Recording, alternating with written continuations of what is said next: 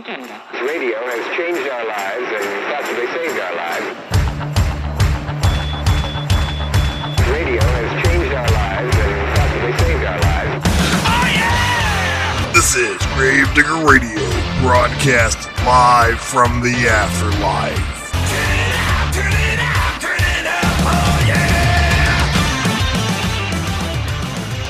Welcome to Gravedigger Radio. This is your host, Zach, hanging out in the studio with Jason and Anonymous Mike. Guys, today we're going to dig a little bit more into our previous D&D conversation in regards to the Satanic Panic as part of our bigger overall Satanic Panic series. Jason, what do you got for us today? First of all, I wanted to mention one of our listeners, Simon Cooper from Blackpool in the UK, who bought us a 6-pack through the Buy Me a Beer campaign we've been running. He sent us a local beer, the Cocoa Porter from West 6. We've been enjoying that, and as far as like dark, heavy beers go, it's not too bad. It's all kinds of cocoa, and it's all kinds of porter. A little coffee tasting. A little coffee, it's good. Hardcore chocolate right down your throat. Hence the name Cocoa Porter. Yeah. So thank you, Simon, for that. And if you, dear listeners, would like to buy us a beer to drink on the show, as we've talked about before, we are a podcast fueled by alcohol. You can do so at our Buy Me a Coffee, which we have lovingly set up as Buy Me a Beer, at buymeacoffee.com/Gravedigger. Not exclusively alcohol. We're 30% intellectual. 30%, yeah. 30% intellectual. 70% alcohol. 70% alcohol by volume, by body weight, I think would be an accurate representation of what fuels this podcast. I also want to mention the Wild Weird World of Word Film Festival 2022 that our good friend Dr. Tom Marksberry is hosting at the University of Kentucky this coming October. It's a series of 3 horror movies that he has personally selected. The first showing is on October 10th, and the film is from 2014, It Follows. The next showing is October 17th. He's showing the original Thing from 1982, freaking classic. And on Halloween night, Trick or Treat from 2007. Everybody should come on out. It's at the University of Kentucky Student Center, the main theater there. All the shows start at 7 p.m. It's free and open to the public. Just show up and have a good time. And for about half an hour after each showing, Dr. Marksberry will get up and talk a little bit about why he selected these shows and how they're representatives or maybe non-representative of the genre, and also field a few questions if anybody wants to throw anything out there. It's a good time. It's a good horror selection of horror films, and also kind of an intellectual look at the horror genre and where it's come since its inception. So come join us. Tom forces you to re-examine. He does. Everything that you look at. He screws with your brain. And, obviously, if you're listening to Gravedigger Radio, you probably are a fan of the horror genre. So be sure to go back and check out our episodes with the Dr. Tom Marksberry joining us on the podcast and giving his kind of deep dive and diagnoses of the current state of horror, if you will. Okay, so part 2 of Dungeons & Dragons and the Satanic Panic in general. Last time we left off where we were saying that there were kind of like a three-headed attack against the game Dungeons & Dragons that the wider culture, especially, those like the weird, like far extreme Christian fundamentalist types had these accusations they had kind of hurled at D&D and what it was doing to the youth in America in the 70s and 80s. And like that 3-prong attack was kind of focused on occult indoctrination, which caused changes in behavior and then also learned violence in the youth. So I think the best way to get at the occult indoctrination topic is to go back to Jack Chick. And it's just such an easy way to get a snapshot of this idea where the game was not simply this harmless pastime with kids in their basement rolling dice and having a good time and making up stories in some fantasy setting. Like what we did. Right. It was actual occult material that they were publishing. And that's what these chick tracks, as we talked about last episode, would have the poor person who got hold of one of these just inane bits of publication believe that it was that Dungeons & Dragons was a gateway drug to Satanism and the occult. Yeah. Thanks to you idiots, I have gotten a little bit addicted to looking at those because you can find them published on the internet in PDF. Yeah. And it's like watching a train wreck. Yeah, thank you. You feel dumber for having read it. The one he wrote that was targeted at Dungeons & Dragons was called Dark Dungeons. Very ham-fisted. It's like a kind of a flip book. It's not a full-blown comic. It's more like a flip book. It's like a black and white, with like cartoon style graphics. But it follows the descent of a young woman named Debbie who ends up, playing D&D, but then like it leads her down into full membership in this witchcraft coven. Well, they're so easy to find. Right. They're all over the place, right? The dungeon master was one Miss Frost.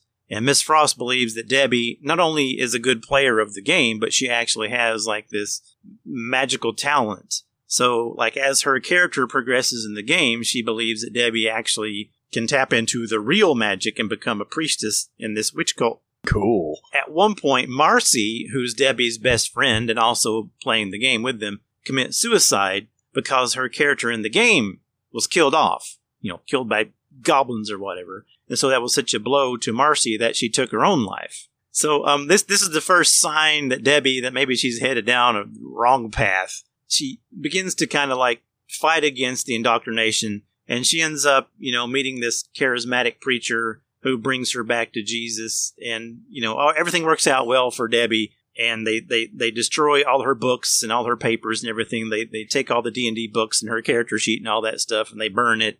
And then, she gets on a better path. And I feel like that's kind of a recurring theme that we'll see in the Satanic Panic just as a thing, as the idea of these book burnings. Yeah, and I remember, like when I was a junior high school kid, we'd go on like these retreats and stuff from my church, and we'd go to some big city or whatever, and some of the trip would get like a Def Leppard cassette. There were these things called cassettes. Right, back in ye olden times. I didn't realize that they had invented music when you were in junior high. I thought that came later. Yeah, back in the mid-'80s. And so, like, it was funny. I remember this one girl in particular, I won't say her name, but she bought like a Def Leppard cassette, and the youth pastors... Was her name Debbie? Debbie. Yes, it was Debbie. For purpose of the show, it's Debbie.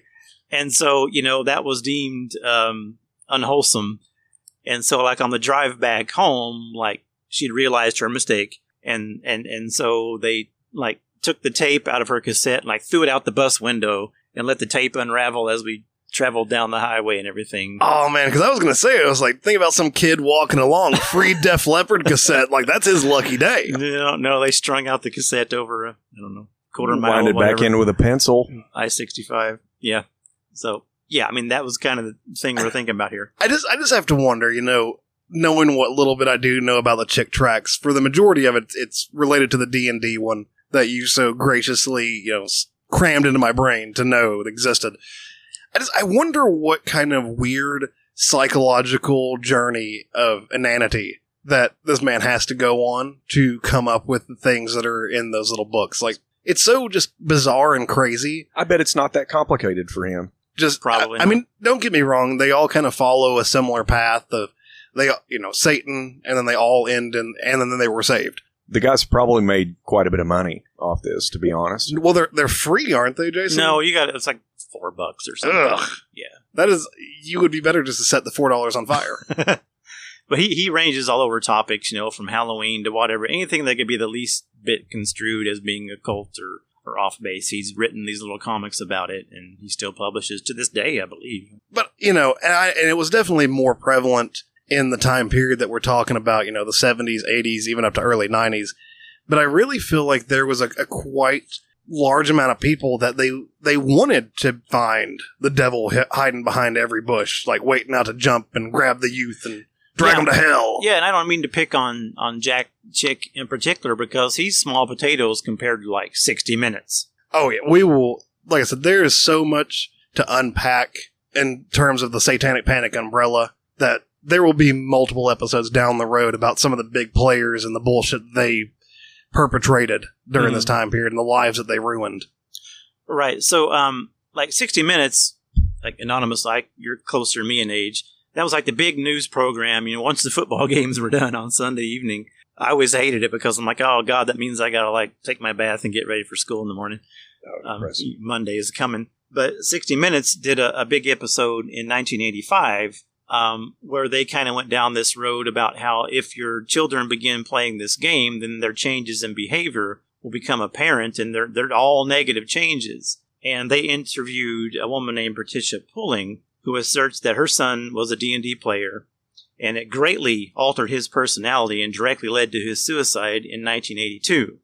If you get on YouTube and just Google Satanic Panic Dungeons and Dragons 1982 60 Minutes, you'll immediately come upon the video where she's interviewed in this 60 and this was a hard-hitting journalist, mainstream journalism piece. Right. This wasn't just some kind of crackpot internet source. This was freaking 60 Minutes. And, it's still around today as like one of these like deep diving journalism, programs, news programs. She claims that, of course, from the get-go, her son, and his name was Irving, was smart and intelligent, never had any psychological problems. He was well-adjusted, never had any problems in school. But I guess, unbeknownst to them, his D&D character had been afflicted with a curse in the game, which had allegedly urged him to kill himself because he began to believe that he himself was evil as well. And during his exposure to this game, his personality changed, his nature changed, to the point where he was even like threatening violence against his younger sister. And for that family, it was the game that was the culprit. All of this was clearly the one and only source of his mental decline that manipulated him into not only becoming violent in the family, but ultimately into taking his own life. And how old did you say this kid was? A teenager. So the other thing, too, especially this time period, really, we've made leaps and bounds in the study of psychology, really only in the last, 20, 30 years. You think at this time, a lot of times with schizophrenics, it'll manifest in early to mid-teens. And at that point in time, there were still a lot of people that looked at schizophrenia as possession symptoms. So to me, it almost kind of sounds like he may have had a touch of schizophrenia and those symptoms of thinking that he's afflicted by a curse, the paranoia, the persecutory delusions, the violence, the outbreaks. Now, not everybody with schizophrenia is going to be violent, kill themselves, any of that, and that's not what we're saying. Yeah, because the definition has changed, hasn't it? Right, but the sudden kind of weird change could have definitely been an early manifestation of schizophrenia symptoms. Right, and at that age, your brain is still developing. I mean, you're still developing well into your early 20s, and it takes a long time for some of those problems to be known, to show themselves, I guess I should say. And that's kind of the thing that we've wanted to hit at overall with, especially the D&D part, is the big thing that you'll see as a recurring theme over these episodes is confusing causation and correlation. So, to add an air of gravitas to the episode, 60 Minutes brought in Dr. Thomas Radke for his expert opinion. Dr. Radke, at the time, and this was 1985, he was the sitting chairman of the National Council on Violence on Television and a licensed psychiatrist who, at the time, was teaching at the University of Illinois Medical School. He claimed that a game can indeed modify behavior, as the players in role-play games are rehearsing and developing the character hour after hour, day after day. And so he believed that this dedication to developing a new alter ego can lead a person to take on these learned behaviors and act upon them. Dr. Radke claims in the interview on the 60 Minutes episode that he can point to 28 cases between 1980 and 1985 that involve the death of a D&D player where the game was either a decisive element in the death or a major element in their death. Which, hearing that, I think is absolute bullshit. Because I think, for me, it's kind of been the reverse. A lot of the characters, I mean, you and I, we've all been playing D&D together for, 8-9 years now? Or at least 8 years. I haven't killed any of you. Right. But, I've kind of wanted to, but... And that's fair. At times. We can be abrasive personalities. But for me, especially if I was dealing with something difficult in my life or having a hard time, I would pour those negative emotions into that character and make it kind of a creative outlet as a way to work through those things. So I think what he's saying is just absolute bunk. I think a lot of times, and now studies are showing that D&D can be a good, creative, constructive, therapeutic outlet. Well, and if you look at the statistics, the mid-1980s were not a peak era in teen suicide rates. In fact, they're pretty boring as far as that's concerned. Let's go ahead and break this down. Jason finds teen suicide exciting. But also, it should be noted that the National Council that Dr. Radke was the head of was a nonprofit that he had founded, is now defunct, and that he actually lost his medical license after being found guilty of multiple ethics violations. He was convicted for trading drugs for sex and even impregnating one of his clients. He went to prison for over a decade, so maybe he's not the best source to be spouting information about the evils of Dungeons and Dragons. But you never hear that. None of my part D&D characters ever did that shit. No. Right. I mean, my worst characters have been far more wholesome than that.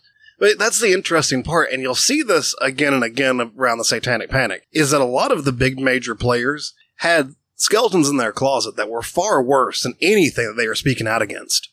Who was it?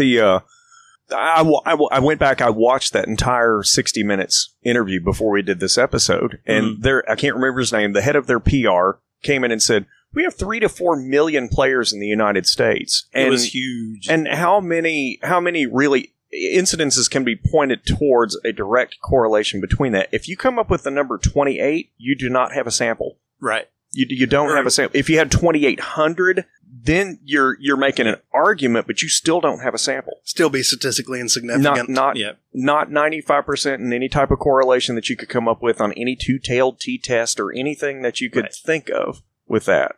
I think we had some troubled youth. I think we have some today. We always do and always will.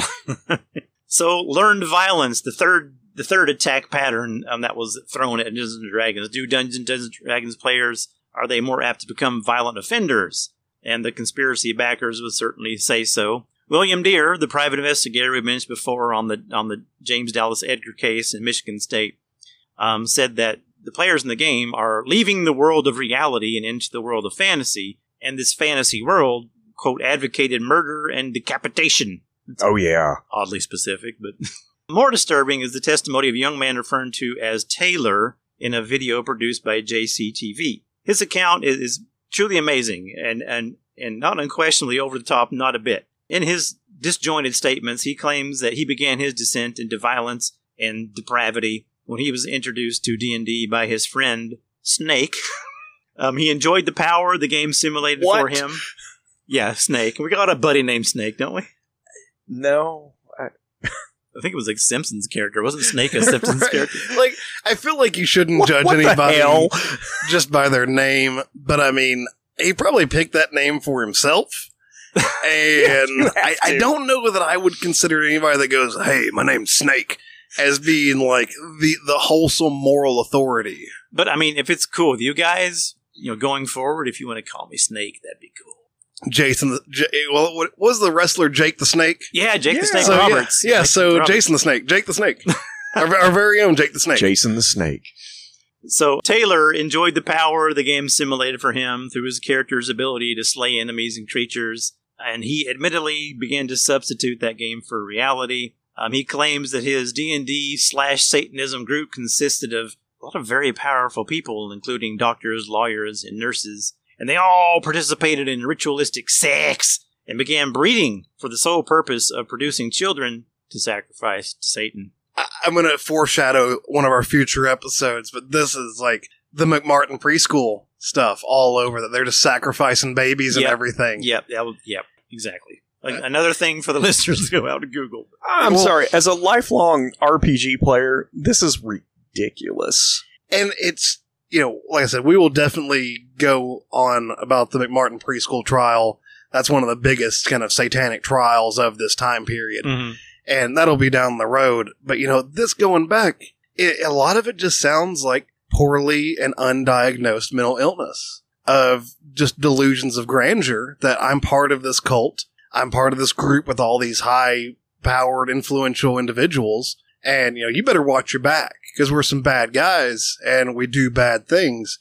And I think it just speaks to a lot of mental illness going on with this stuff. Mm-hmm. I mean, if you think about the game, and we're all experienced decades, except for Zach the baby. I've got 20 years. You're making us sound like nerds. Decades-long experience. It is 99.9% of anybody I've ever played with the battle of good versus evil. Most of the time, at least, in the groups that I've played with, everybody chooses the path of good. Absolutely. We've come full circle. There's a recent article in last month's issue of Christianity Today, which talks about how D&D is good for Christian youth. That is... because it teaches you those concepts, like banding together, working together, social contracts, social understanding, social teamwork to take on bigger evils present in your society. Well, now that Christianity likes it, I'm out. I'm not playing D&D. It's not cool anymore now, right? Yeah, I was going to say, D&D's lame now. I'm not playing. I'm out.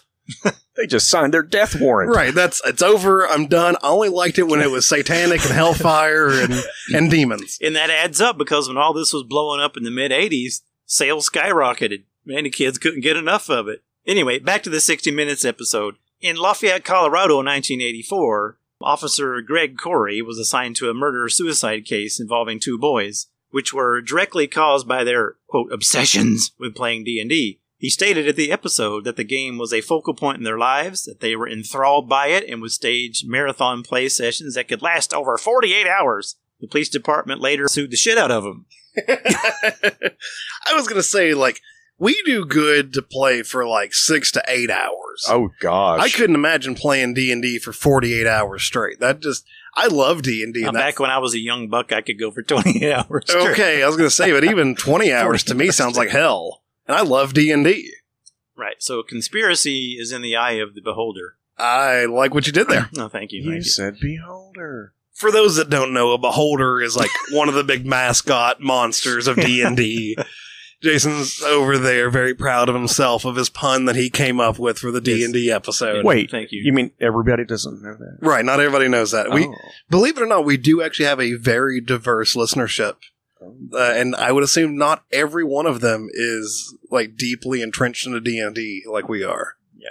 And you know, D&D, and we'll get into this later, but D&D wasn't the only target of this satanic panic thing. I mean, it involved rock music, video games, slasher movies, everything that was mainstream at the time that wasn't like right down the middle could be thrown under the bus. The good thing about the 60 Minutes episode is they did give like at least equal time to the creator of the game, Gary Gygax, to kind of like defend himself and his company, TSR. And Gary was kind of like cutthroat about it. I mean, he placed the blame for all this hysteria and all this nonsense squarely at the feet of the parents. He said there is no scientific or fact-based connections between his fantasy game and teen suicide or teen violence in the 1980s. He believed that the critics of the game were looking for a scapegoat and for a way to explain, quote, their own failures as a parent. Thankfully, that doesn't happen today. We fixed all those social problems. Right. Well, and to me, all this sounds like is the predecessor to like the Jack Thompson, that attorney that was the hard-charging one against Grand Theft Auto and violent video games. Oh, it's the same thing all over again. It's the exact same thing, just in a different medium. It comes around every generation. And once again, even during that time period, there was no proof whatsoever that violent video games made violent people. Mm-mm. And just like this, there was no proof at all that, especially D&D, would make a legion of foaming at the mouth killers that people at that time period would have others believe. Yeah, and I understand, you know, Gary for being upset that all this was being hurled at his game, his love child. I mean, it may have been a bit harsh to say that it was just all these failed parents that caused, you know, he just threw it totally back on them. Like, I'm not responsible for anything. I'm not saying he was. But, you know, it is a difficult issue. Troubled teens, I mean, we're still dealing with that today. And again, that murky gray area of when mental health issues begin to first rear their head in someone's lives and throw in D&D and all those other stuff that people believed in at the time. And it's a gray area. I don't want to come down on either side of it, but I definitely don't think that D&D caused people to become violent Satanists. No, and like I said, you think about the parenting styles of the time period and everything. You're not going to beat the crazy out of somebody. No. And a lot of those parenting styles would make people worse if they had something already wrong with them. The more that, say, their parents were kind of against the things they were doing, like being against D&D, a lot of times that'll just make people double down on their own bullshit. Yeah, studies have shown that as well. Like, even like, you know, you get to like the very radical political groups, even in our culture today, like even if you show them fact-based evidence of how they're wrong, they'll just double down and keep believing it. Well, like that was the whole thing with the QAnon nutcases. Was it John F. Kennedy Jr. was supposed to make his return, and then he didn't show up at this rally in Texas, and they were like, no, he's coming at a different location. We're all going down the street. Wait, what? Yeah. Oh, you didn't see all this? This was just, It was amazing. Yeah. And I don't care. The QAnon people, like, that is 4chan's finest work to get of trolling, is to create QAnon to where all these idiots actually believe it. But then it kind of became a monster that escaped. And no, they believed, these QAnon idiots, that John F. Kennedy Jr. was supposed to come back, like he wasn't actually dead, and was going to return at this rally in Texas. You shut your whore mouth. Was this right down the street from that Flat Earther convention? I would imagine there's a significant amount of overlap between the QAnon and the Flat Earther Society. I thought the QAnon were like a bunch of right-wing crazy people. They are. Mm-hmm. So there would be a significant amount of overlap between those two. I mean, there's a lot of science denial that goes on with the QAnon bunch. Oh, wow. You've seen this in some of the other cults, too, where, like, they believe at this astronomical moment, maybe both, that stuff's going to hit the fan, and then it passes and nothing happens. Like, oh, we did the dates wrong. You know what? It's next year. I mean, but could you imagine being like the Heaven's Gate people that all Right. off themselves trying to hitch a ride on the Hale-Bopp comet? Right. Have you watched any of those videos? Oh, yeah. Oh, yeah. That was a big deal when I I was in went down that college. rabbit hole by mistake. But you're still here. But could you imagine though being like, oh man, I got the date wrong on that and all your followers are dead. Your Yeah. entire cult's wiped out. Parks and Recreation did a great episode on that. They had to reserve the park for this cult that would show up every year and like want to. You know that website's still active?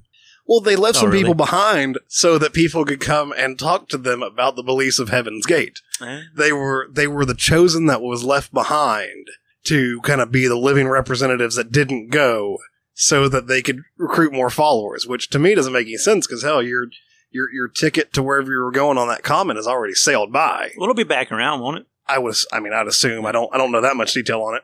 Keep talking. You're convincing me as you speak. You're going to get you some white Adidas and like an all white outfit here. I'm Okay, freaking so- wearing Adidas as we speak with All right, black. science astronomy guy here. Hale-Bopp is a long period comet. We're not going to see that for a very long time. Well, that's why you got to get the followers now and generations No, and a generations. very long time. Okay, like how long are we talking? It seems like Hale-Bopp had a. I think it reached perihelion every like 700 years or something. Oh, geez. Yeah, it's long. It's here and gone. So we say all this and we get off on this tangent to show that while there are definitely crazy cults out there that are making people's lives and just terrible and is destroying lives left and right, D&D ain't it. No. You should go play D&D right now. We would highly encourage it. I mean, if you haven't played it, check it out sometime, get some friends together and roll some dice. And And in fact, just as the last moment aside, is actually shown to like greatly help those who are neurologically divergent with their social skills and coming out of their shells and becoming more, I don't know what the best word to say is, but more functional human beings. Oh, I was wrong. Yeah, Hale-Bopp is 2,500 years. Internet Explorer Mike. He's always 3 topics behind.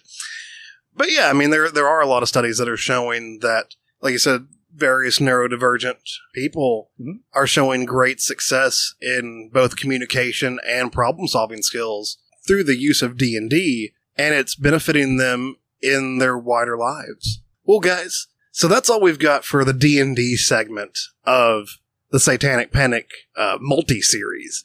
So that we're not just dragging you guys down with just constant topics of Satanic Panic.